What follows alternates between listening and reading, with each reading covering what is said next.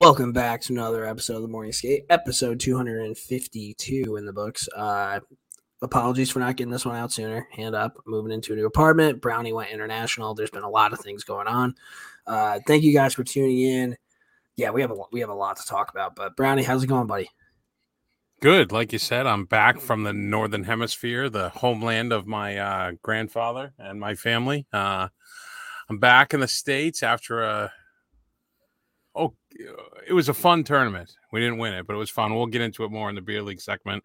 But as you alluded to, we have to apologize, especially to our friends at World Hockey Report who are unhappy with us for not having a Stanley Cup final preview podcast out. So we are recording right now as the Avalanche and Tampa Bay Lightning are about to go into OT on game one with the Avs on the power play for another 35 seconds or so.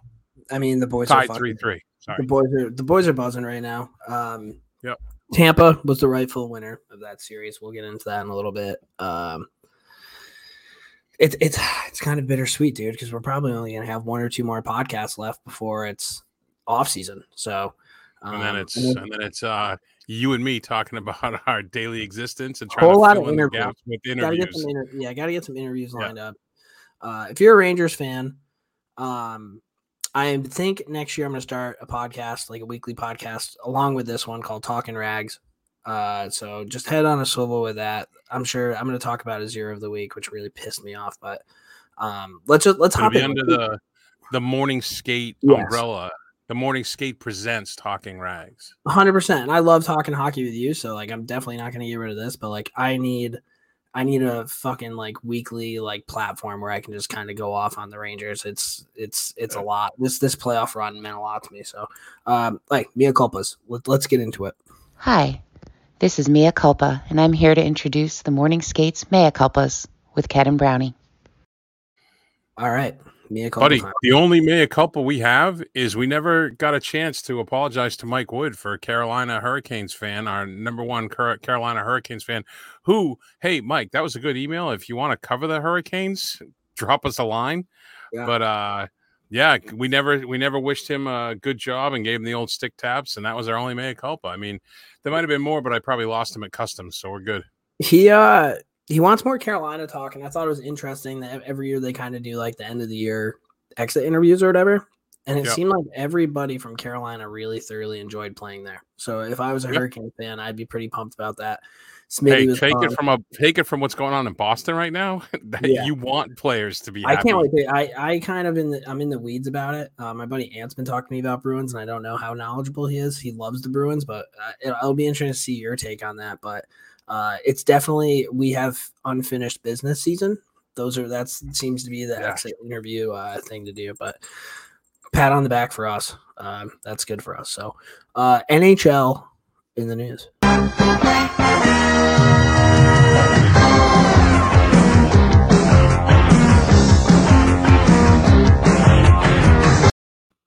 All right, bear with me. I only have one screen. So if you're telling me to look at you, you're going to have to let me know.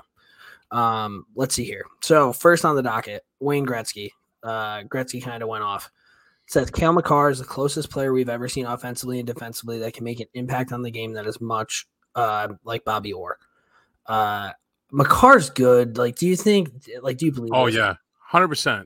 So Wayne Gretzky is the second respected hockey mind that I've heard say that the next evolution of defenseman could be Cale Makar. It could go down in 10 years as Cale Makar, Bobby Orr. I mean, Bobby Orr, then Cale Makar. I mean, it's pretty good. I mean, the first guy was me, but still, it still counts as a hockey mind. He's definitely electric, man. Like, the kid can skate, he can shoot, and that's just offensively. And the best way to play defense is just to play offense and make sure people don't have the puck. He's good at that. But at the same time, McDavid? Yeah, but exactly. He shut McDavid down. He closed on McDavid, swatted the stick away like he was playing 2 levels below his normal beer league game and just kind of not being a dickhead out there. And the entire Oilers bench went, uh-oh. because no one does that to McDavid. No, nobody does except for that girl in the pink dress. He's yeah, wow. He's an incredible player. UMass the zoo. Shout out to Cale Makar, A plus. And more on Gretzky's sweater from the Great One's last game for the Oilers, 1988 Stanley Cup Finals, recently auctioned off for a cool $1.45 million. Can you imagine, like, that's just absolute fuck you money. Like, having 1.45 lying around and be like, yeah, I'm just going to buy a jersey with it. How many jerseys could Elon Musk buy instead of Twitter? That's Seriously. probably a better investment. Is that, I wonder if that's like in terms of like jerseys, that has to be one of like the more, I don't know the word I'm looking for. Like that's iconic one of the jersey. Yeah, easily. Right? Like last game for the Oilers. When you think of Gretzky, you think of Oilers, right? Yeah. Well, I'm sure a lot of people don't, but yeah, I do. That would be like, it would be like along the lines of Brian Leach's last sweater that he wore for the Rangers. Like, if you could think of it this way, if you could get the sweater that Mark Messier wore when they won the cup, yeah, think about something like that, right? Yeah, that'd be pretty fucking cool. Actually, speaking of the cup, hold on one second, because I saw this earlier and I took a picture with my phone. So on this day, I know this isn't the Bruins segment, but on this day 11 years ago, the Bruins won Game 7 in Vancouver. Okay. And I went back in my posts, social media, I guess. That a boy. So I'm assuming going into the third period, I posted 20 minutes for the rest of your life. All right, Sam. And then like an hour and a half later, I wrote, all I wanted to know is when's the motherfucking parade? Yeah, I remember picking Hal up outside of his house, and like I gave him a call because like Hal's like the guy where you have to give him a call 10 minutes before you get there, and then he'll still come out of the house like 10 minutes after you get there. Gave him a call, and I'm pulling down the street, and he's just walking in the middle of the road, just gassing beers. I'm like, okay, good for you. Like, I wish that I wish I could experience that. Somebody who has experienced winning cups. Couple 2-3 times. Victor Hedman is the second defenseman all time to have 15 plus playoff points in 3 straight seasons. That's 2020 to 2022. Only other player to do so was Dennis Potvin. Potvin sucks. With the Islanders, who did it for 4 straight seasons, 80 to 83. It's pretty good. It's quite the stat. Yeah. I mean, you got to play enough playoff games and stuff. I bet Adam Fox is going to do that. He could. All those straight seasons, yeah. I don't know. We'll see. Cale Makar probably can too. Yeah. But stick taps to him. Guy's a fucking weapon. Buffalo Sabres are going to retire Ryan Miller's number 30 next season. Miller's the second goalie in franchise history to get his number retired behind Hasek. No word if Lucic will attend. Good. I love that, Brownie. I would think they should. If I was the Buffalo PR, I would. I mean, I don't know how the Buffalo fans look at that play, but it would be funny to have Lucic on the video. Yeah, like being like, hey. Miller, I don't know if Miller thinks it's funny at this point. Yeah, I don't think Miller's going to be thrilled with that. Do you think that he earned this? That's a good question. I mean, when I think Ryan Miller was nasty for a little bit. I think of him as more of a USA.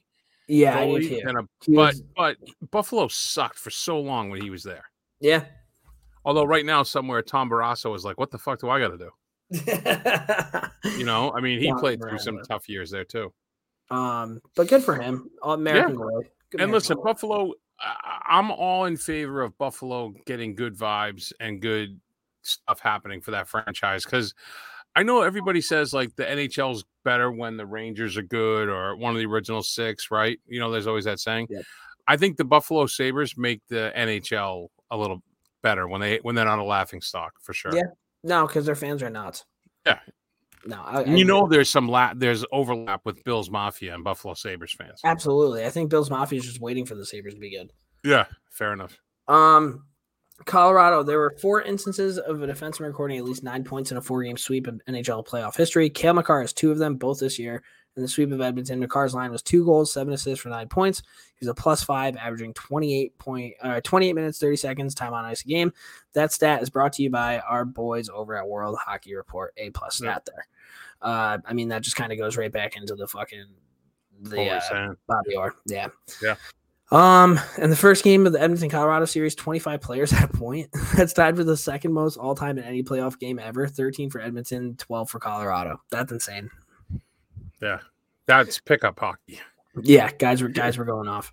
And even more, Colorado asked about the finals. Cale McCarr responded about the Lightning. They're a team that's looking to build a dynasty, and we're a team that's looking to start a legacy.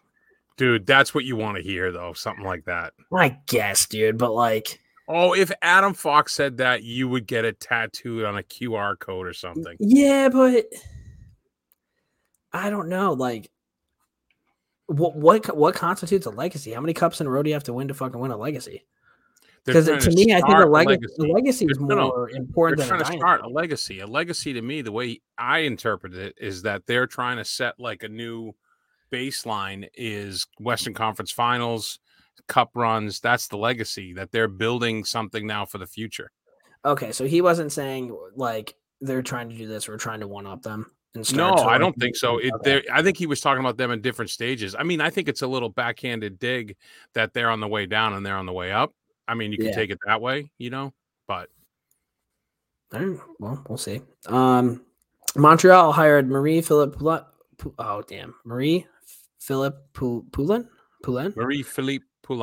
Nailed it. As a player development consultant, the gig is part-time, so will not affect her status with the women's team. They were talking about she's won 4 gold medals in 4 consecutive Winter Olympics. Yeah, and she I think she scores every fucking time. She's filthy.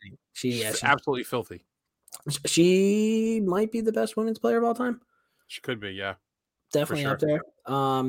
Actor Viggo Mortensen wore a signed Guy Lafleur jersey to the Montreal premiere of his new movie, Crimes of the Future. Do you like to see that? That's pretty cool. Could have been dump and change, but I thought it was good for the Montreal. I like that. And then Marty St. Louis signed to a 3-year extension on June 1st. Good for him. Montreal kind of turned it around as soon as he got in there. I think nobody's ever going to disrespect Marty St. Louis. Like, the guy just cares and he knows his shit. So, and I'm pretty sure he could probably outskate half the team still. Yeah, easily. All he has to do to shut them all up is come in short shorts, and they're going to be like, "Look at those legs." Yeah, look at those fucking trunks. Edmonton, Darnell Nurse. He tore his hip flexor in the first round, gutted it out for the run. That's insane. Like, I've pulled a hip flexor before, and it's awful. I can't imagine tearing one. That's Bergeron level right there. Yeah. I don't know why that's not talked about enough. Like, that's insane. I don't know. This was more just like a talking point. Yeah, Evander Kane, the hit on Nazem Kadri. I don't know if the series turned. I'm pretty sure fucking Edmonton was out in that series regardless. If you have Mike Smith in that, you're not going to win anything. But what a bonehead play. And then he went to like Instagram and Twitter and like thanked Edmonton shit. And it sounded like he isn't coming back there. No, he played his way out of there. He's not coming back. He's going to cash in, and the guy needs the money. You know what I mean? Who's going to give him a deal, dude? Like, someone will. PR alone. Who's willing to do that? Because he was a model citizen when he got there. Yeah, and he played really well. Yeah, he played excellent. And they're saying Kadri. Speaking of Kadri, he may come back if this series runs late, like it goes 5, 6, 7. That'd be cool. What a kick in the boost, a shot in the arm, I guess. Not a kick in the pants. What a shot in the arm that would be if he came back. Shot in the arm, shot in the foot, high ankle sprain. Leon Draisaitl set a Stanley Cup playoff record when he recorded 6 straight games of multiple assists, and I think he had a high ankle sprain. And everybody that I've talked to says ankle sprain hurts more than a broken ankle, so that's insane. Well, not only hurts more, it's a longer recovery. Yeah, it lingers.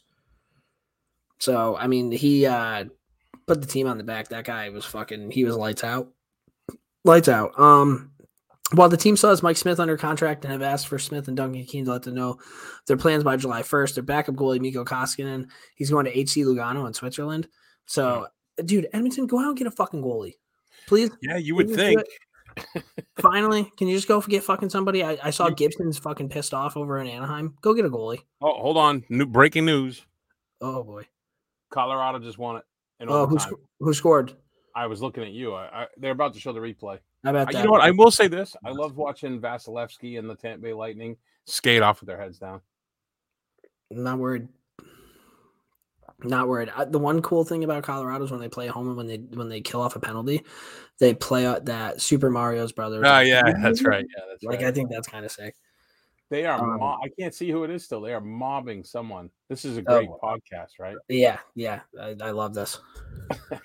They keep showing Tampa walking off sad and then not showing. There we go. Now they're showing Colorado. Maybe show the replay. Yeah, probably not though. I mean, good Lord, how long? Who's this? ESPN, right? Yeah. Ray Ferraro's probably still talking about how bad the Rangers suck. Well, he's somehow who was it? Nikushnin? Valerie Nikushnin. Yeah. Nikushnin? Yeah. Yep. I still haven't seen a replay. It's been at least a minute. They're just showing the players. Like, show a replay. Well, you'll get into that. And then just one last thing with Edmonton, Connor McDavid, that video that came out with him, and he wasn't with his girlfriend. Why is this a big deal? And I think it was from a couple years ago. And honestly, fuck the dude who recorded that video. Like, I don't know. God. I will say this: what a pretty goal! Oh, pretty goal. Of course it was. They broke in, rebound, and then they had the high triangle. They went seam pass, circle to circle, one timer, and it wasn't Nikushnin. Who took the original? Here we go. I know this is horrible. I apologize, but it was a great goal. Go online. Colorado's up 1-0. Yeah, I can't see his name. They won't show the 95. Borovsky. No. Oh, Andre Burakovsky, yeah. Yeah, he scored on the one timer. It must have been from Nikushnin's pass. All right. There you go. Colorado's up 1-0. I still have Tampa in 6, so we'll figure it out. Colorado. All right. Yeah, back to McDavid. Thought it was first the guy who recorded that video is a fucking asshole. Well, take that out of it. Who cares? He's not married. Yeah, I guess. He's got a girlfriend. So what is he, 25? Yeah, he's young. So he's a rich, young, good-looking guy who plays hockey in a hockey-mad city, and he's maybe cheated on his girlfriend? How is this news? Yeah, it shouldn't be, which I'm sure actually people who listen to this podcast probably don't give a fuck, but I'm sure there's a lot of people out there that probably be very upset about that. Whatever. Whatever. It's more of a story if he wasn't doing that, in my opinion. So this is something I haven't seen. About this league? No, new pro league formed for 3-on-3 play with former NHL players. A breakdown. It's 2 8-minute halves, 6 teams in the league, all 6 players and a goalie. They're touring North America with each stop featuring 6 games, 3 games first round, and then 2 in the semis, and then a final. All takes place in 3 hours. No power play, right to a penalty shot. Coach picks a shooter. No overtime, straight to a shootout. Goalies can play the puck anywhere on the ice. If a puck goes into the netting and comes back on the ice, it's live. No challenges for offsides. The coaches are Guy Charbonneau, Grant Fior, John Leclerc, Joey Mullen, Larry Murphy, and Brian Trottier. The biggest name playing right now is Bugsy Malone for Grant Fior's team. Joey Mullen's son Patrick's on his team. Marty Berger's son Jeremy is on Team Charbonneau. Chris Bork is on the league taxi squad. Looks to be fast-paced with lots of scoring. The tickets top out about $40. The league's tagline is the best part of hockey. The tour starts this weekend in Las Vegas and then heads out to Denver, Grand Rapids, Hershey, London, Ontario, Pittsburgh, Quebec City, Nashville, and then back to Vegas to wrap up the season in late August. That's pretty fucking cool. I'm into that. So I've seen Bugsy Malone's Instagram, I think. He is working his bag off to get in shape for this game. Really? Yeah, he is taking this very seriously. I mean, as seriously as he takes everything, it seems. I mean, right? He seems like he's a guy that likes to have a good time. You hear the stories on Chicklets with those guys about him and everything. But he's in great shape, and he just is posting videos of him working his nutsack off. So yeah, I mean, he gets to call out the bat signal in another fucking eight places to go play hockey. So. Yeah, right. But yeah, it seems like a good idea. I mean, it'd be a fun league, and the whole thing at 3 hours for $40. Yeah, if it was closer to here, I would go watch it. Same, I would do.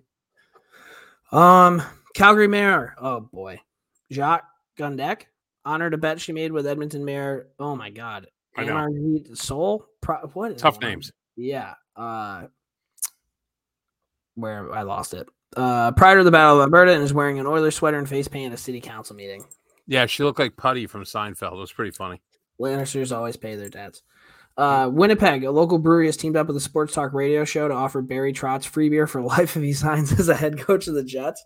Trotz was born just over 3 hours away in Dauphin, Manitoba. The Little Brown Jug based in Winnipeg has quite the lineup of lager, golden ales, IPAs, and ciders, along with offering free delivery in the city of Winnipeg on Thursday and Friday. That's fucking cool.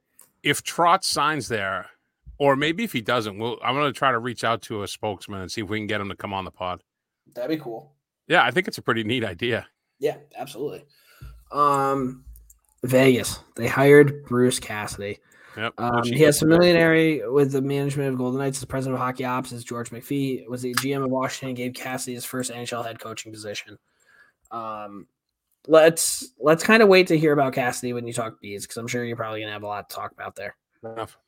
Empire State Building, the Wayne Gretzky buildings got in on the trash talking during the Rangers Carolina series when they replied to a tweet. This was stupid.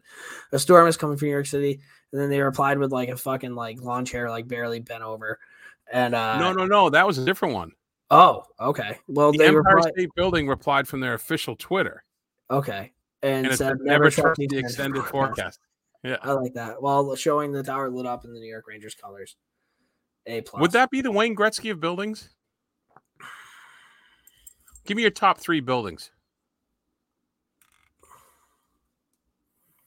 Damn, I'm not like a big building guy. Like the World Trade Centers were fucking huge. Like everybody knew about those. No, yeah, that could be one. But I'm thinking like for me, I would say St. Patrick's Cathedral.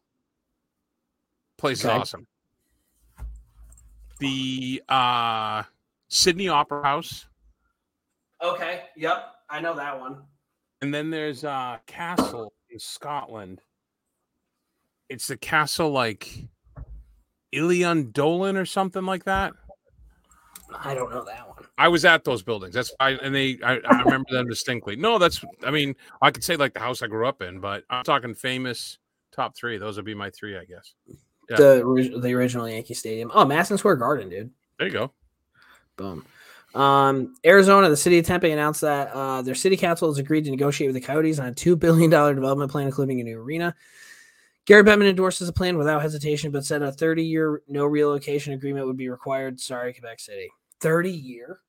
Yeah, he's saying it's locked in for 30 years. Do you think that much money and that big of an area, there's got to be a casino, right? You'd think. It's got to be. Think. I don't know. They'll figure it out. They need to get a fucking rink. This is not really, but go ahead. You'll like this. Boston, according to the totally legitimate, well-received website Walla Hub, the top 5 cities for the best 5 hockey fans: New York, St. Louis, Detroit, Pittsburgh, Boston. Yeah, okay, bud. More Boston. A team from Boston area from the Big Four has made the finals 19 times in the last 22 years. That's the Pats, the Sox, the Bruins, and the Celtics. They've won 13 championships in that span. So if you're under 30 in New England, you're spoiled fuck. That's for me. And then a couple quick tidbits on the Stanley Cup Finals. First time neither team ends with the letter S. It's the first time since 1979 there will be no former NHL teammate of Jaromir Jagr playing in the finals. He played 4 games with Andre Palat for the Czech Republic in 2014. So technically he's still a teammate of Jagr's, but he's on an NHL teammate. Okay.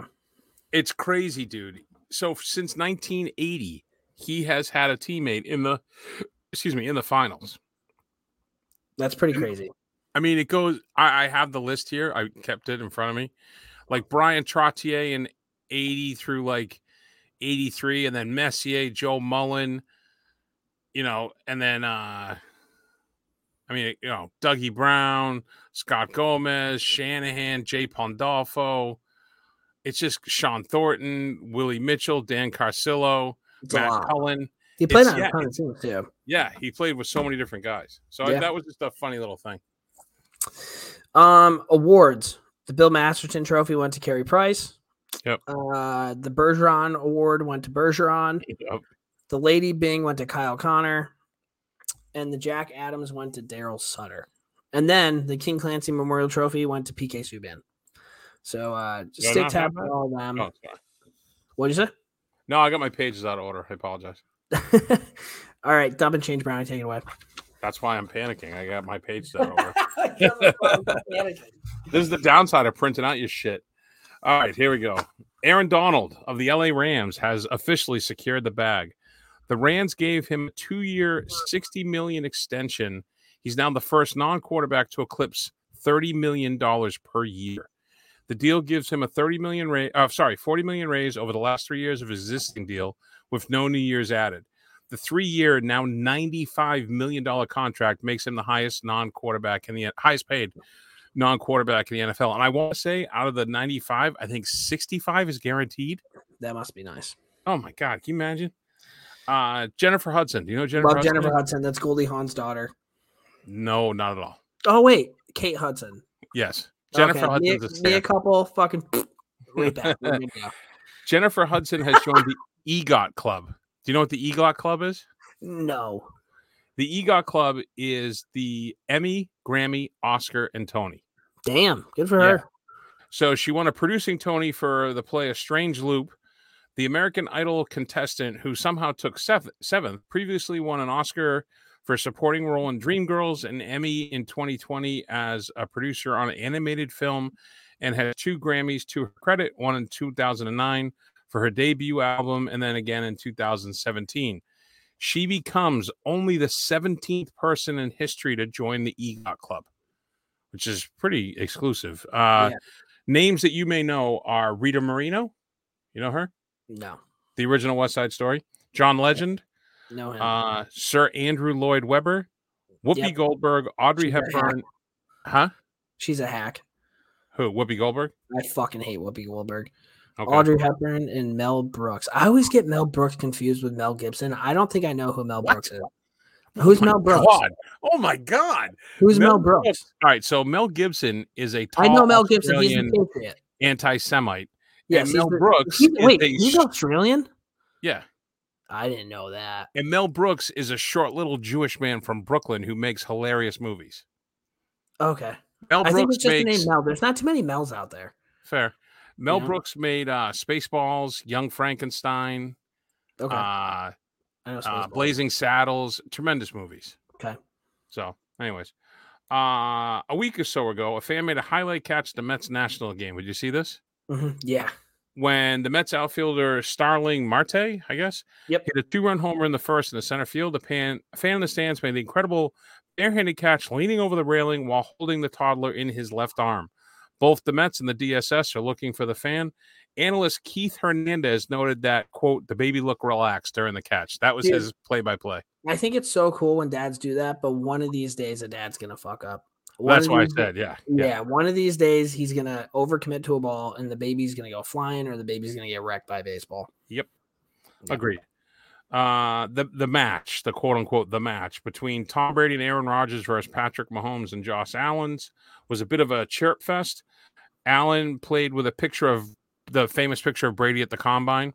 Mm-hmm. He had that on his golf balls, and then Brady played with the Lombardi Trophy on his golf balls and tweeted out a pic tagging Allen, asking if he's ever seen one.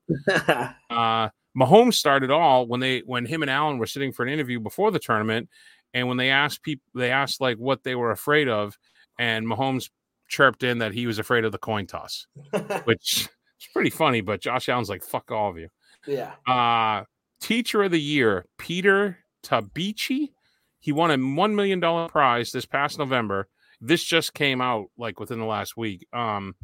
This guy works in rural Kenya and gives 80% of his salary to his students' families that are below the poverty line. Jesus. With the prize, Tabichi hopes to improve the village water system and bring Wi-Fi and computers to his students.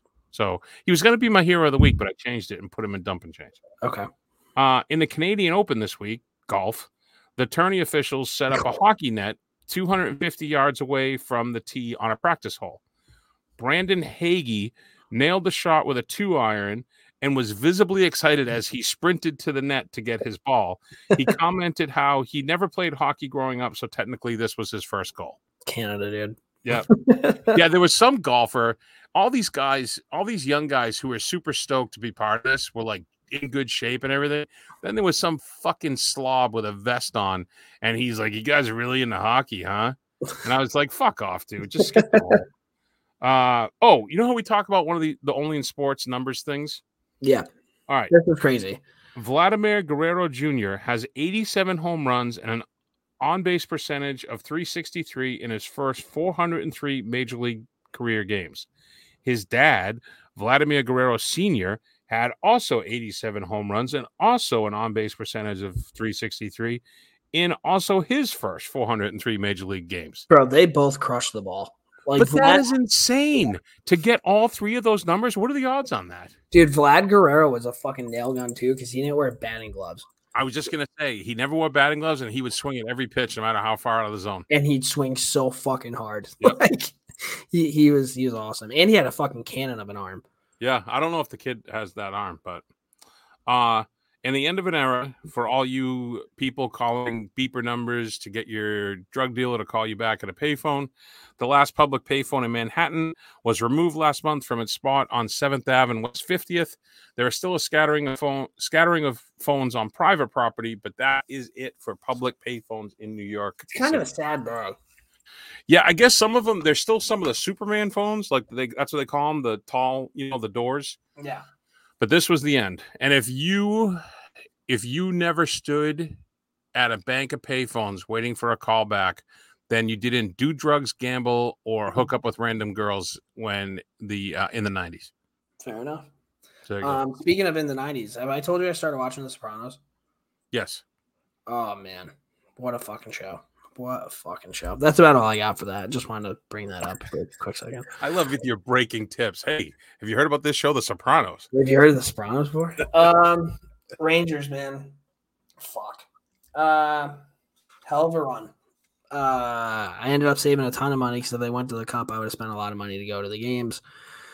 And the merch, the stuff you buy after they win, you just piss away money on every single ad you see on TV. They overachieved big time. We got a great goalie. Keandre Miller is a fucking stud. I don't even know really where to begin. Capo being scratched the last game and people freaking out about it. Like, dude, what do you think about that? I think Gerard Gallant is an NHL head coach, and I have no reason to be pissed off about that. Like, because he has a better. They were talking about the cap implications. If teams are going to be calling about Capo now. Capo's exit interview, he pretty much said that this is going to affect anything he likes playing for New York. If anything, it's going to motivate him to be better. That's the kind of guy you want on your team. Perfect. Lafreniere played great. Hedo played really well. I love in the exit interviews, everybody wore like super casual stuff. Feverboy Rex pointing this out. And Ryan Strome wore every bit of New York Rangers gear he could find to that. What do you mean? He had all his gear on? Yeah, I think he wants to stay in New York. He had a pelvis injury, so figure that one out. Adam Fox was dynamite. What's up? Is that a pelvis injury different than a groin injury, you think? I don't know. No, because I think if it was a groin, they would have just said groin. Yeah. Mika ended up showing up once I called him out. Kreider didn't play awful. Frankie Vetrano was fucking great. He was lights out. Did he play his way out of New York money-wise? He hit us with we have an unfinished business. I think he likes playing in New York. So, well, he's playing first-line minutes, of course he is. Yeah. Gallant said that Capo and Lafreniere should both be in the top 6 next year. Did you see Chris Kreider's interview, dude? He was very upset. I saw that. Talking about Mika, how he felt like he let him down, right? He started crying, and then every fucking soy boy is like, put the C on his jersey. He cares so much. Am I an asshole for not wanting a captain who's fucking waterworks every single time he's interviewed? That's him. Every time he does an interview, he's super fucking serious. His voice cracks, and you think he's gonna cry. He doesn't seem like he has fun when he plays. It was insane. Before the thing happened, Feverboy Rex also hit me up, and he's like, "Yeah, I bet Kreider cries today." And doesn't he fucking cry? And everybody's like, "Put a C on his jersey." Do you really want your captain?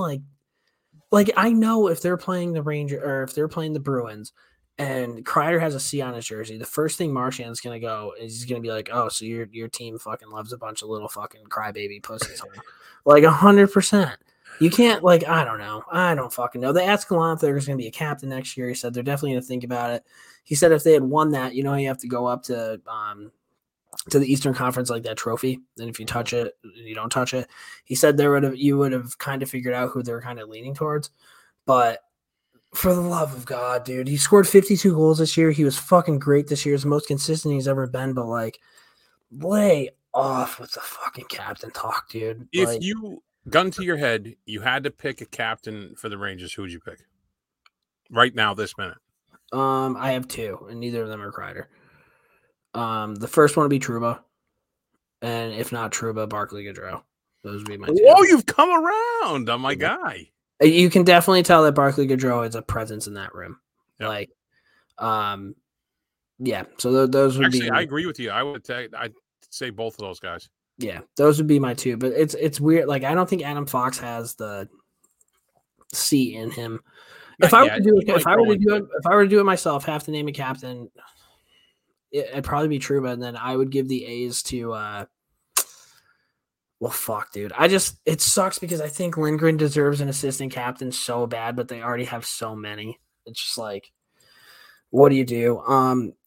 The day after they were eliminated, fucking Drury signs Kravtsov to a 1-year deal one way. So love to see there's no days off for Chris Drury. Love seeing that. And they signed this fourth line Swedish kid centerman that is going to be competing for the fourth line center spot next year. Hopefully Kevin Rooney goes to Mars. It was interesting. It was a hell of a run, dude. It was a lot of fun. It was a lot of fun chirping people. But I'll tell you what, I'm so much less stressed out now.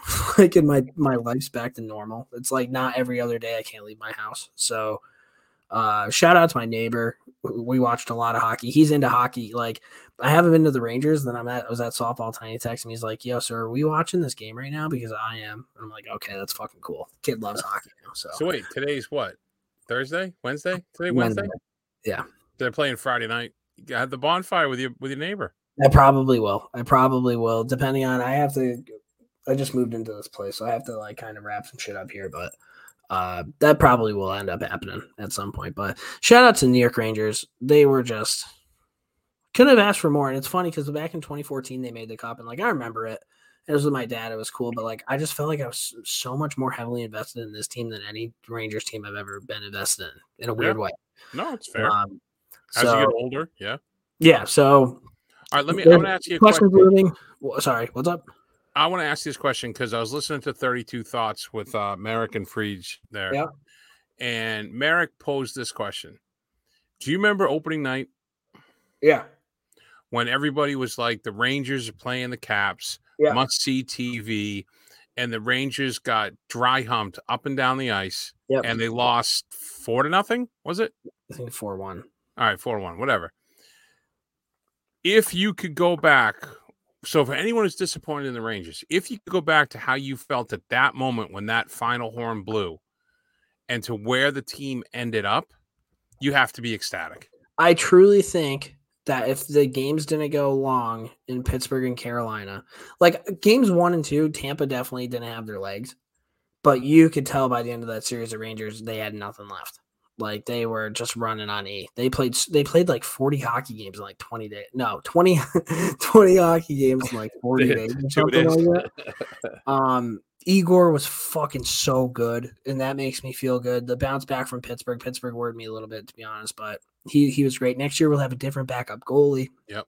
Ryan Strome, I doubt he comes back. He'll probably go to like Seattle and make fucking big bucks. I got to be honest with you. Georgiev would be an upgrade for the Oilers.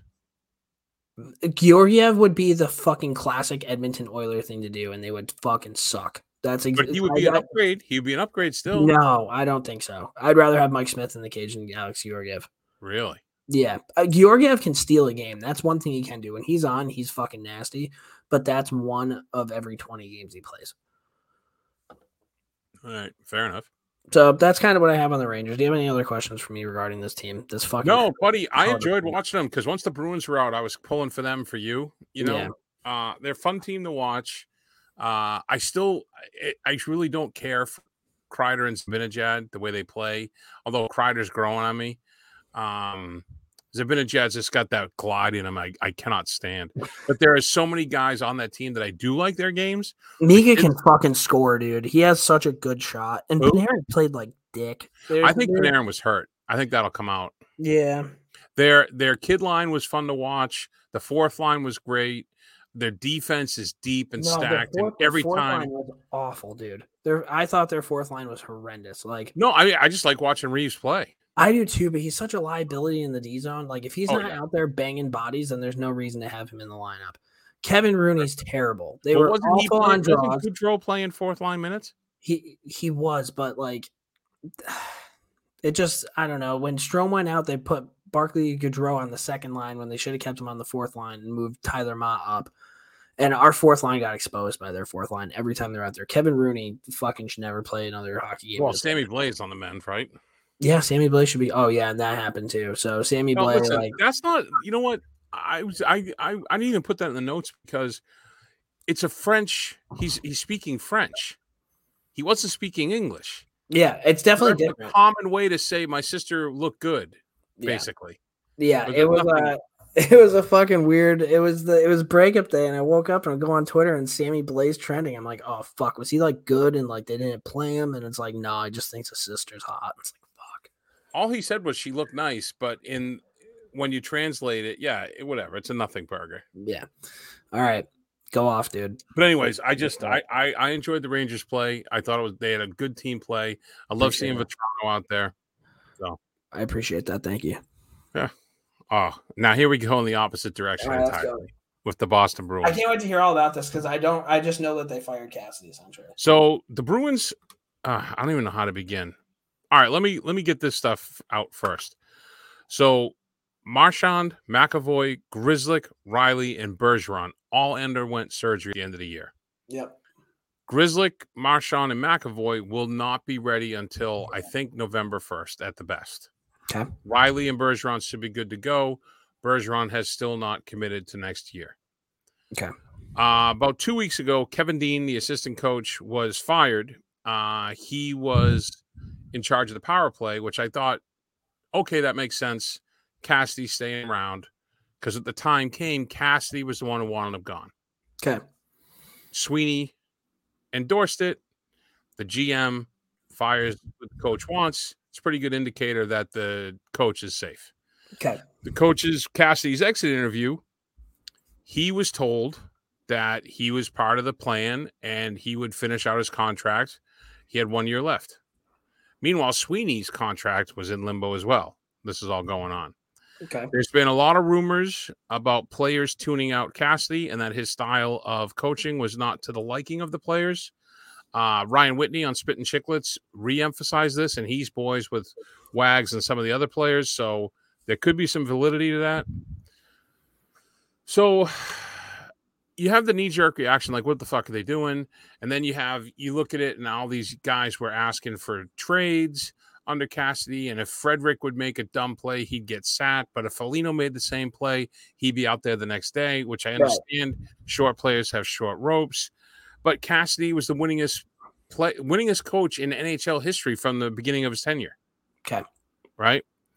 So I got into a little bit of a rabbit hole with this. And I honestly believe, after looking at everything, the person to blame for all this is Cam Neely.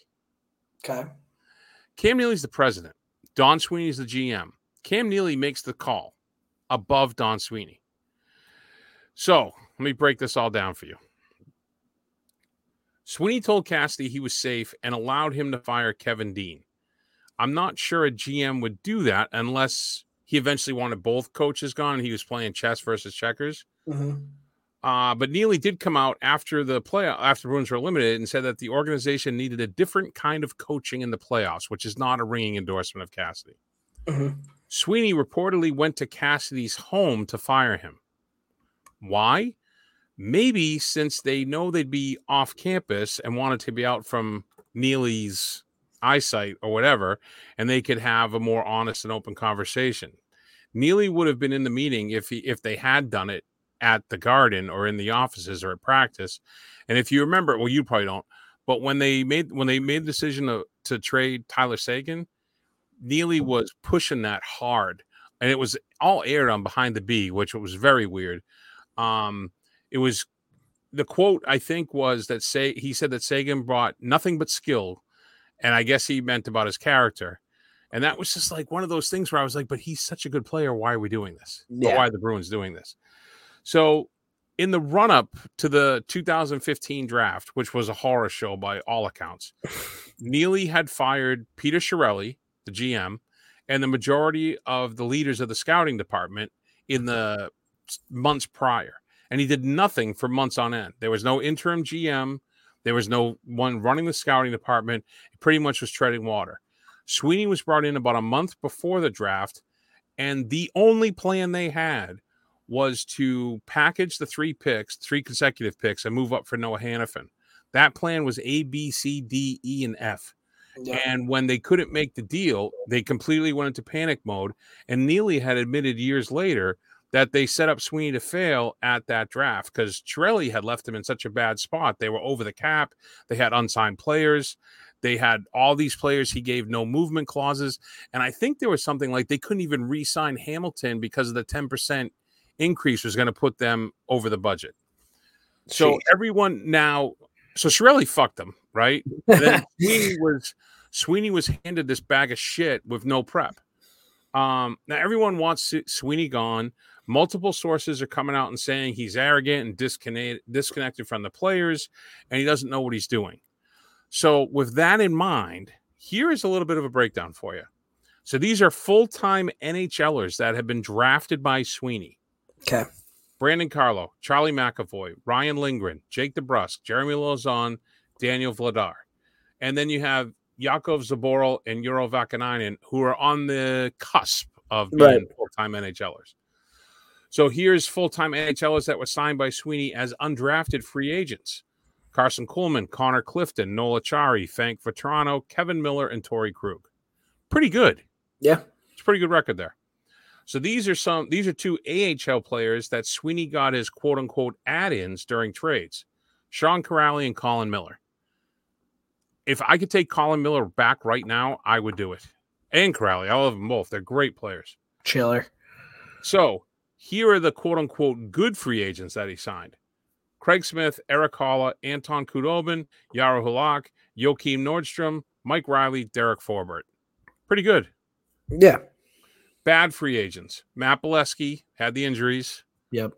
David Backus, shell of himself, bad term. Yep. These were the good trades he pulled. Taylor Hall, Curtis Lazar, Charlie Coyle, Hampus Lindholm, Marcus Johansson. Okay. All solid. The bad trades. Andre Kosh, injuries. He's not doing anything in Toronto either. Rick Nash, they went all in. Nick Ritchie, Zach Ronaldo, Josh Brown. Josh Brown didn't really get a chance, in my opinion. Okay. So I would say that his moves, the good outweigh the bad. Yeah, I think so. I think the issue here is Neely, and he's not taking any responsibility, no accountability, and I feel like he's got Sweeney out in front, and Sweeney, maybe he does have some arrogance. I heard a story about him when I was in Toronto that didn't sit well with me, but maybe he has a little bit of the Harvard arrogance, and he's got to be the smartest guy in every room, but the guy knows hockey. Yeah. So let him cook, and maybe Cassidy wasn't his choice.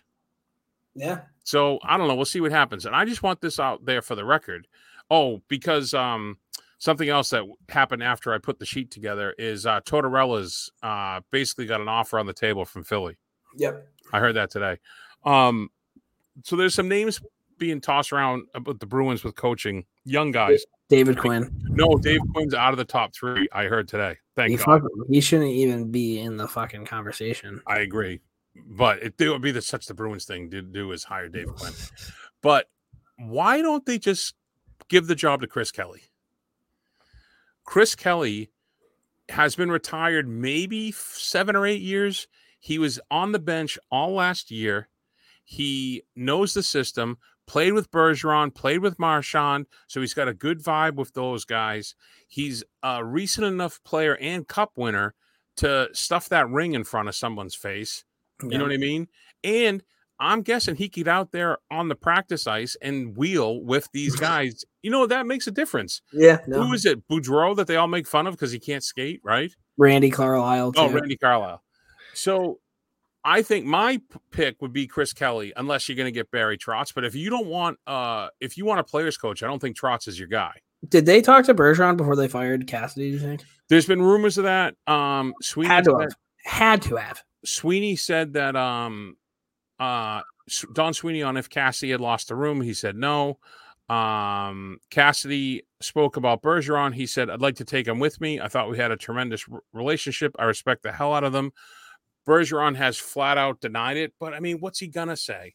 So, I mean, it puts Bergeron in a shitty spot. He's not going to come out and be like, yeah, I wanted Cassidy gone. I couldn't stand him, right? That's not his style.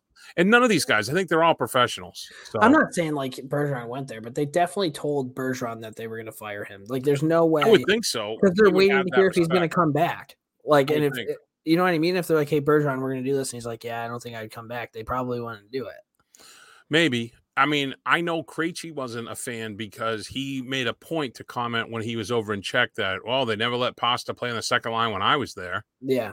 So, hey, maybe Cassidy being gone and they bring back Krejci and all of a sudden our center, you know, because right now the Bruins' top 4 centers by default, Eric Haula, number 1, Charlie Coyle, Jack Studnicka is the 3rd, and Thomas Nosek is the 4th line center.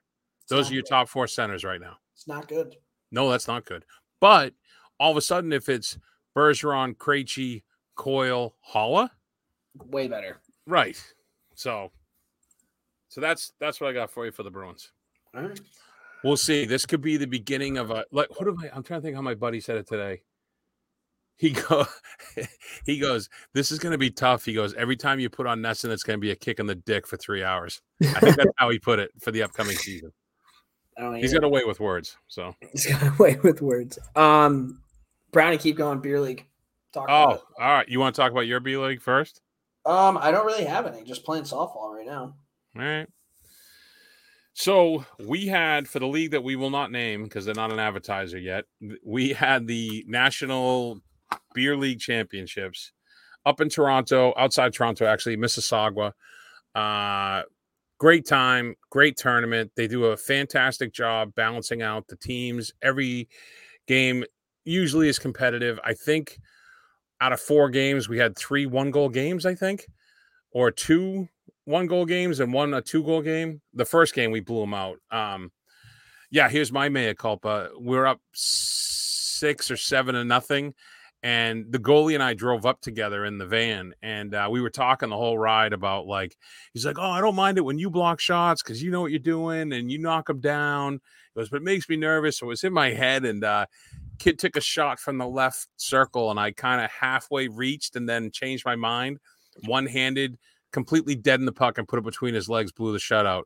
Oh, no. And, of course, we had the same refs all day. So every time I saw him walking in between in the locker rooms, he's like, did you buy him beers yet? That you own beers? They're all good guys, Toronto boys. But yeah, it was a lot of fun. We went up there with the team. We didn't win, but we had a good time. And I got a little I do want to tell you a story. I want to see if you can guess this. So in the middle of the rink, there's a bar.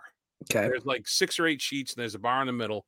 And you can see out the window into a few different rinks. So you can literally sit there, drink beers, and watch guys play. Mm-hmm. And this is a rink that has some legitimate junior teams, like the Vaughan Kings play there, and they had a list of like their players that have gone through there: Mitch Marner, Justin Williams, Binnington, a lot of big names, you know. Yeah. So we're watching the game, and the goalie goes way out into the corner to play a puck and rim it, and some kid comes bombing in and blows up the goalie. Laid him out. Goalie was down on his face. Huge scrums. I'm going to give you one guess. What number was the kid wearing who hit the goalie? 69. 100% correct. So we're all in the bar watching. We're like, it's Shoresy. Right, dude. Oh my God. Yeah. So that was pretty funny. But I do want to give a shout out to the boys. I got them all here. So Mike C. I'm not going any last names. Mike C. Yep. You heard about what Whitney went through at Pearson? Mike C. went through the same thing. A couple of guys did. He did not get in until 3:30 a.m. Thursday night. He left his house, I think, at like 10 a.m. Thursday morning. And he had no bags. He competed all weekend. He had to go back the next day and get his bag before our game. He competed all weekend, flew home in time Monday night to hop on the ice to run the beginner school at the local rink. Jesus Christ. Good for Mike. Yeah. Big Ed. Ed had shoulder and knee injuries that he fought through until our last game. He scored a sweet goal from the paint, showed that his hands were still good. As soon as he was like, I'm done, I can't go anymore, he went straight from Gatorade to Fireball on the rocks. So shout out to Ed. Donnie Boy. So the 4th game, once Ed went down, they moved me up to forward. And I was playing with Donnie, and they played me on left wing. I know how to play right wing. I know how to play center. Dude, when I play left wing, I am all over the place. It's fucking ridiculous. I'm an idiot. So Donnie covered my wandering ass when I could not stay on the left wing, and I ended up at the center most of the time.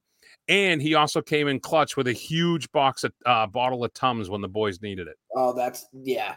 Every team needs a Tums guy. He had the Tums.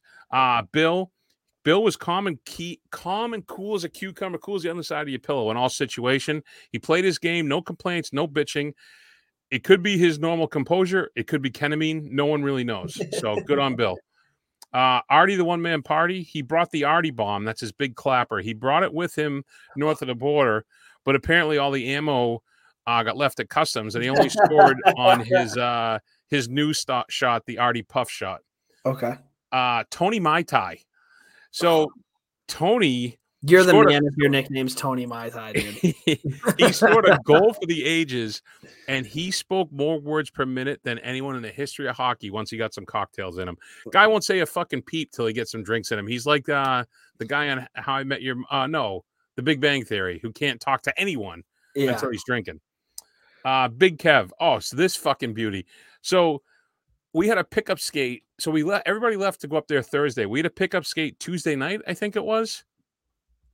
At pickup, Kev fucking hit eject on his gloves and was throwing punches at a kid at fucking pickup. Then we go up there, and clearly he blew his load at the fucking pickup skate because he put that all away, and he dropped a hat trick in our first or second game. He was up for the Lady Bing, but ended up getting 2 minutes, so he did not get it. Okay. Choir boy Steve lost his shit about an offsides call and argued it for about 18 hours. I'd be willing to wager that if you asked him right now about it, he'd still start arguing with you. Mark, captain of the D, he broke his stick on a back check on a 3-on-1, laid out, ate the shot to the gut, and kept the boys in the game. Legend play right there. Fucking sick. Skank Martin, dude. Yeah, exactly. Nick came along. He's a son of one of the players. He came along as the equipment manager and was scouted by the refs during an intermission, and the ref made him take a lap because he wanted to see his crossovers and gave him a card. So he might have a video coach. He might have a vacation home. I'm not sure exactly what's going on there with Nick. Fitzy played all 200 feet with max effort, no matter the situation. And most importantly, he got to the keg early for our team dinner and did the pre-scouting and had the order ready to go for the boys when we walked in. I go, Fitzy, what are you getting? He goes, keg classic brownie with the shrimp. My guy. Pete had a mysterious Ziploc bag full of quote-unquote vitamins and breathe right strips. He played chippy when needed, was a one-man breakout all weekend, and was offering up random colored pills from his bag. So good for him. Billy Burgundy. Relentless back check, timely snipes, skated his ass off. And when I moved to forward, I think it was my first shift, he comes because I was changing with him. He comes bombing to the bench. He's like, Brownie, go. And proceeds to trip me as I walk out the gate. So my first shift, I fall flat on my face coming out the gate because the boards were like, you could hear an echo jumping off these boards. Yeah, way to get your feet wet there. Yeah, thanks, buddy. Goalie Mike stood on his head for the whole tourney, was a great companion for the ride up and back, and found out that he needs an hour of stretching prior to the game, so he now is leading the entire team in pre-game yoga stretching. Sid the Kid had the best shorthanded goal in tourney history. I think he dove and tapped it in as he slid into the corner. It was fucking sick. He might be homeless right now because he's in a house hunting crisis, but he made a friend for life with the rink bartender. I can tell you about that offline. Gary organized the whole trip with the food, the travel, the hotel. He had a spreadsheet that had like 85 fucking columns. He managed the kitty and coordinated the dinner. And at the team dinner Saturday night at the keg, he was rightfully awarded the A for alternate captain. Love that. He may have a future in modeling because some old pictures of him came up that I may or may not had a part of, but he was a good sport about it. And last but not least, Johnny D, team captain. He played 4 games in 21 hours with us, and then he hopped on for another game Sunday afternoon, making it 5 games in 35 hours, all while defying Mother Nature and Father Time as he clocks in as a sprightly 67. Good for him, dude. The D in Johnny D apparently stands for Donkey Dick. So Donkey Dick. There you have it. That's our trip to Toronto. I mean, I'm glad you had fun, man. Yeah, it's a good time. I think that's sick. I'm hoping you guys go back again next year. Like that. Yeah, and if we're sponsored, I can even tell you the name of the league that puts on this wonderful tournament. Maybe we can get you guys jerseys. We'll figure it out. That'd be kind of cool. Yeah, beer league roundup. Fucking There you right, go. Brownie. Are we gonna break down the conference Wait. finals? So I want to tell you one. I want to tell you one. Like, people talk about fishing stories. Yeah. I'm gonna tell you my one thing because they moved me to forward. I'm playing D, no problems, right? Having a good old time out there. Move me up to forward. I think it was a must-win game. Like, we had to win. I have you ever seen Tin Cup? Yeah. Okay. So I'm playing. I'm lefty, and I break down the right wing. Of course, I was not in position, but I like to play the off wing. So I come down the right wing, or like center, like slot to right, and I got a guy trailing me, but he was down the corner. A guy with me. I mean, one defenseman. I'm like, I got this kid. So I dip my shoulder. I go outside him towards the circle, and I can see like shoebox size hole where the goalie's not covering over his right shoulder, right? Mm-hmm. So I throw a backhand on, and when I say I got a good backhand off, I got a good backhand off. It's probably better than my slap shot, this backhand. Dude, And there's nothing better than getting a good backhand off. And there's really not that many of them that you do. So like you remember the ones that you do. I do. So in my head, right, when I released this backhand, it was like Tin Cup when he's like, we're home, right? Yeah. I take the shot and I'm like, it's in. Like that thought went through my head. I'm like, it's in. Yeah. And then what do I hear? No. Off the fucking corner and up. I was like, what? I had like one hand halfway up. So, yeah. So no cookie for Brownie there. Yeah, but sometimes it's almost cooler hitting the bar. Yeah. Would have been better if it went bar down, but I'll take it. It was fun, though. Like I said, we still had fun. But sorry, I just want to tell you that one. No, you're good. Conference finals wise, obviously Colorado, they won. It was a sweep. Yep. And the Lightning 1-6. We got Stanley Cup finals coming up right now. Let's just make our predictions. Brownie, what do you got? I said Colorado in 7. I said it, and I have witnesses. I put it out on Twitter prior to the game tonight. All right. I got Tampa in 6. So we will see what ends up happening there. Hero and Zero Time. Oh, did you look at the 3 stars? Yeah. All right. Hey fans, this is Dominic Moore. I'm just going to take you guys through a little bit of the behind the scenes stuff here. All right, Hero and Zero Time. My hero, quickly, the New York Rangers. Thank you for a hell of a season. Thank you for making me fucking – and I always love hockey, but fuck, that was cool.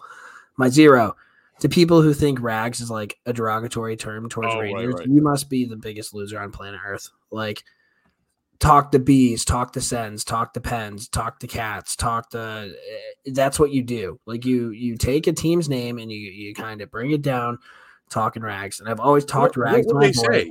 What would they say then? Talking rangies? I don't know. It makes no sense. It's like the biggest fucking New York City hardo thing I've ever heard in my entire life. It blows my mind. Is it like the whole fraternity? You don't call it a frat? Is that what the mentality is? Fucking blow me, dude. Like when me and my friends fucking talk Rangers, we talk rags. Like, and that's no, I agree with you. I didn't think listen. Whenever I do write ups and the Bruins are playing the Rangers, I call them the rags. And I don't mean it derogatory. And people are like, oh, Islander fans and Devils fans. That's what they use to call us. Who gives a shit, dude? Like, what do you call the Islanders? Isles. Isles, and the Devils I call Debbies. Oh, do you? But that's like, and the Isles were called fish sticks.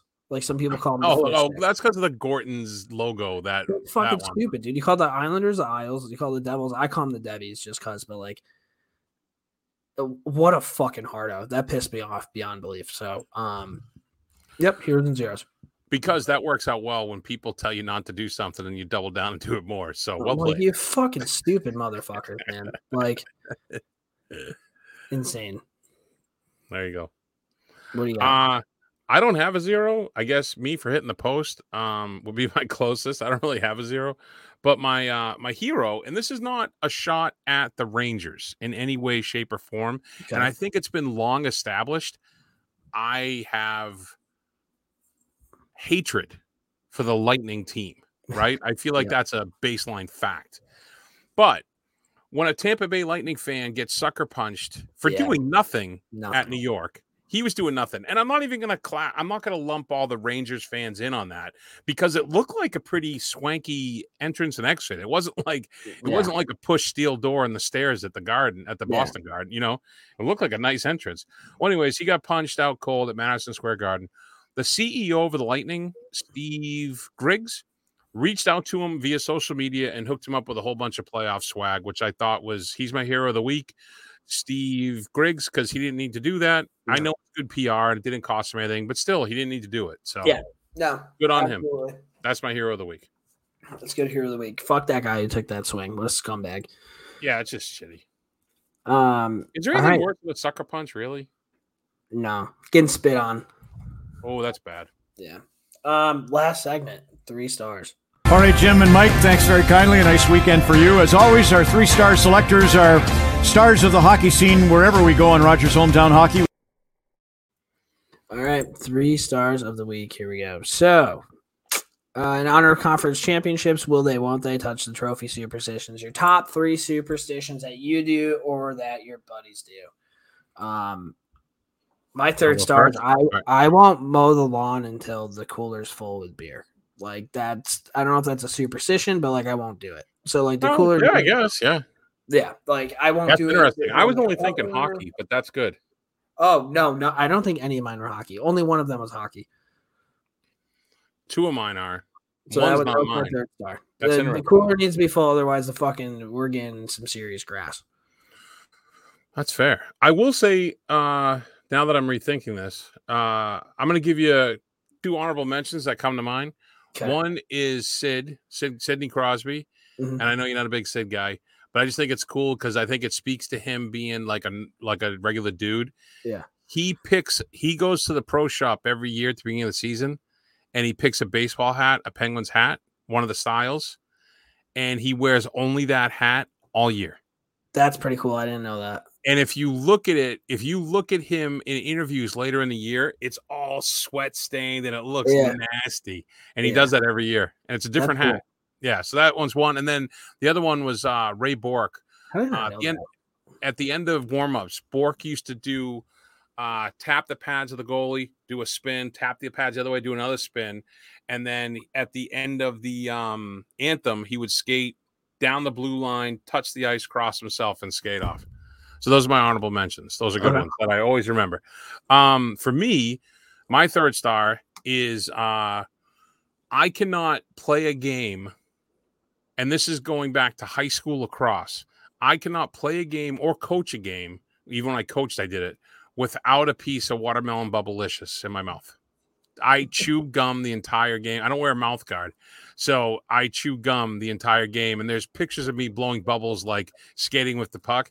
And I will say, you feel like a rock star when you see that picture. I like that. Maybe I'll start chewing gum. I don't hate that at all. And I've actually been late to games trying to find watermelon bubblicious when I forgot stuff. Yeah. So there you go. My number 2 star is when I used to pitch in baseball.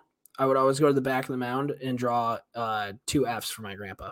No matter. That's nice. No matter what I would do, that would be my number 2 star. That's sick. I like that one. And then you don't touch the lines when you run off the field. Oh, like you hop over? Yeah. Gotcha. I never played baseball. All right, my number 2 star is not me. This is a kid I coached. I don't want to say his name beyond Cam, but I coached him in lacrosse. He had, how do I put this delicately? He had a pregame ritual that if he didn't do it, he would immediately get penalty. And I'd be like, what is wrong with you? And he finally admitted to me his senior year, he had to rub one out before every game in order to calm down a little bit. In order to calm down a little bit. Yeah. So when I was coaching at this high school, we did for all the seniors, we started a tradition where we gave them like little trophies, superlatives, like, most likely to take your shirt off, stuff like that. Funny. And I was right on his, it was best pregame ritual. And we're at the end of season dinner, the banquet with all the players and their parents and like my wife. So me and my wife are sitting there with the assistant coach and his wife, and he walks up and he's like, "Hey, coach." And I go, "Hey, tell Lori," my wife. I go, "Hey, tell Lori about your trophy." And he's like, I like to listen to Neil Diamond before the game," and like wandered away awkwardly. So shout out to that guy. He listens to the podcast, so he'll be thrilled when he hears this. Fair enough. That's my number 2. I like being the last guy on the ice and the last guy off the ice. Like in warm-ups and after the game. Like that's just, I always kind of do it.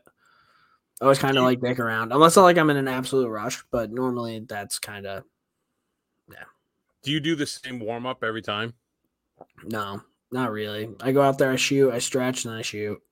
But you don't do a particular. No, that'd be kind of cool if I did. No, I do the same warm up and stretch and skate every time. I very rarely shoot at all in warm ups. Oh, I love shooting in warm ups. If I hit a crossbar, most of the time we get right off the fucking ice. I barely touch the puck in warm ups, and I like to stretch the same way. I like to do the same amount of laps. Yeah, before I stretch. And I used to be really bad. I had this one buddy. I used to not get dressed until he, once he got his leg pads on, I got my leg pads on. My only other one I still do is I never leave the locker room before the goalie. I like that. That's I don't know why. I just don't like doing it. Me and my buddy Sisty, when I played at Siena, before all of our practices, everybody get out there and kind of dick around, and we'd go into one end, and at first we would I'd drive the net, and he'd throw up some sauce, and I'd try to head the fucking pucks in the net. Nice. And then afterwards we would kind of go into the corners and just try to loft the pucks on top of the net. And every once in a while, that's a good one. It's not bad. That's a good one. All right. So my number one star is a little bit of a story. So shocking. Shocking.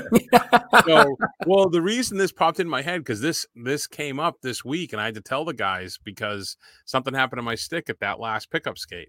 So, oh man, we're going back this has to be 12 or 13 years ago.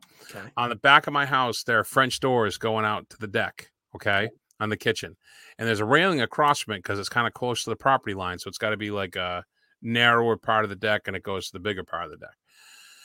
So there's one morning, this is when I had an office job, and there's one morning I'm asleep and I hear this clink, clink, clink, clink, clink, clink, clink. I'm like, what the hell is that? So I go downstairs, and there's a robin standing on the railing fighting his reflection in the French doors. Wait, I think I know. I think you've told this story. Have I told you this? Have I told this on the podcast? Keep going. I think you take the feather? Yeah. Yeah, so I've told this to have I told this on the podcast, or I told it to you? Keep going. All right. Keep going. So anyways, this bird keeps fighting himself, his reflection. He's shitting all there. So I come home and the whole window's smeared with fucking bird shit. I'm online trying to figure out what to do. I'm hanging up pictures of hawks. I'm hanging sheets behind it. This goes on for like a week, and then he finally goes away. Everybody's telling me to just shoot him. I'm like, no, he's just doing his deal. I mean, it's a bird, doing his thing. So I let it go. Finally, breeding time or territory time, whatever's over, and it's done. The following year, tink, tink, tink, tink, tink, tink, and the bird had like a distinctive black mark on his orange part, and I'm like, it's the same fucking bird. He came back the second year. So at this point, I got a BB gun from one of my buddy's kids, and I plunked the bird. He goes down. Take him out of the pasture. I put him, I gave him a respectful, but I didn't want to just leave him there. I felt bad, and I should honor him in some way. So I took one of his feathers and I taped it to the shaft of my stick. It's down like above the curb, below where my bottom hand goes. And I just tape it there. And a couple of guys on the team I used to play on knew it. The goalie was one, and he used to always hit that part with his stick before games. That was his thing. Yeah. So this feather has been transferred to like probably 6 or 7 sticks over the time, because whenever I break one, I take it. So we're playing pickup the other night, and I look at the tape because I also don't like my blades to touch the ground. Yeah. So like when I tape them, I lean them up against the wall, blades on top, butt end on the ground. Mm-hmm. And when I sit on the bench, I hold them the same way. So you could see it. And one of the guys, actually it was Kevin, Big Kev, he's sitting next to me on the bench at the pickup before he dropped the gloves and threw punches. He goes, what the fuck is that? Because you could see like the feather, the bone part. Right. So I'm like, I'll tell you the story in the parking lot. So I tell him the story. So I retaped it. And then I had to tell the guys up in Toronto because some of them were asking about me. So that's my number one superstition. I still have this bird feather for 10, 12 years on my hockey stick. If that bird had a name, what do you think the name would be? Ooh. Oh, man. Think about it. It would have to be something like... Roger the Robin, dude. Oh, you're doing alliteration? Maybe. I was thinking it would have to be something like I'm thinking like in terms of hockey, it would have to be like a player that plays all 200 feet, that was tough, that, you know what I mean? He didn't take shit, Does all the right things. Yeah, plays the game the right way, like I mean, the obvious choice is Patrice, but it doesn't really go with Robin. Actually, you know what? Since we were talking about him, Barkley Robin might not be a bad one. Barkley Robin. A little shout out to Gaudreau there. Stick taps to the Robin, dude. So there you go. That's my number one superstition. And listen, if you're listening to this podcast and I already told that story, I apologize. But no, it's a pretty good story. Great story. Yeah, so that was this week's podcast. We'll try to do one this weekend. Yeah, if you want. All right, cool. Yeah, we'll try to get one done this weekend. We'll bring it back. We'll see. There might not be any news. Yeah, we'll figure it out. I do have this one. Oh, go ahead. I'm sorry. You wrap it up. No, you're good. So, I normally sign off, God bless Jerome. But little twist on that this week. Oh, boy. Jerome Iginla's daughter, her name is Jade. She won World Junior Gold in the women's U18s in Wisconsin. He got one in 1996 and hers is 2022. She's the oldest of his 3 kids. The whole family was there to support. She just graduated Shattuck St. Mary's, not a big deal, and she's going to Brown. Oh, so buddy, if you just said Northeastern, I would have shit my pants. Oh, same. Are you kidding me? Dude, if she had said Northeastern, but I'll tell you right now, I will be at that fucking Brown game. Yeah. Seriously. And he'll probably be there. Oh, I'm sure he'll be there. That's fucking cool. Well, hey, so if he had said Northeastern, I'm sure they recruited her. That's our shot at it, dude. Yeah. So there you go. So, hey, to him, to her, to the whole Iginla family, Jerome the Robin would not be a bad call either. God bless you all, and congratulations to her, to Jade. All right, guys. Thanks for tuning in. We will talk to you guys next week. Yeah. See you guys later.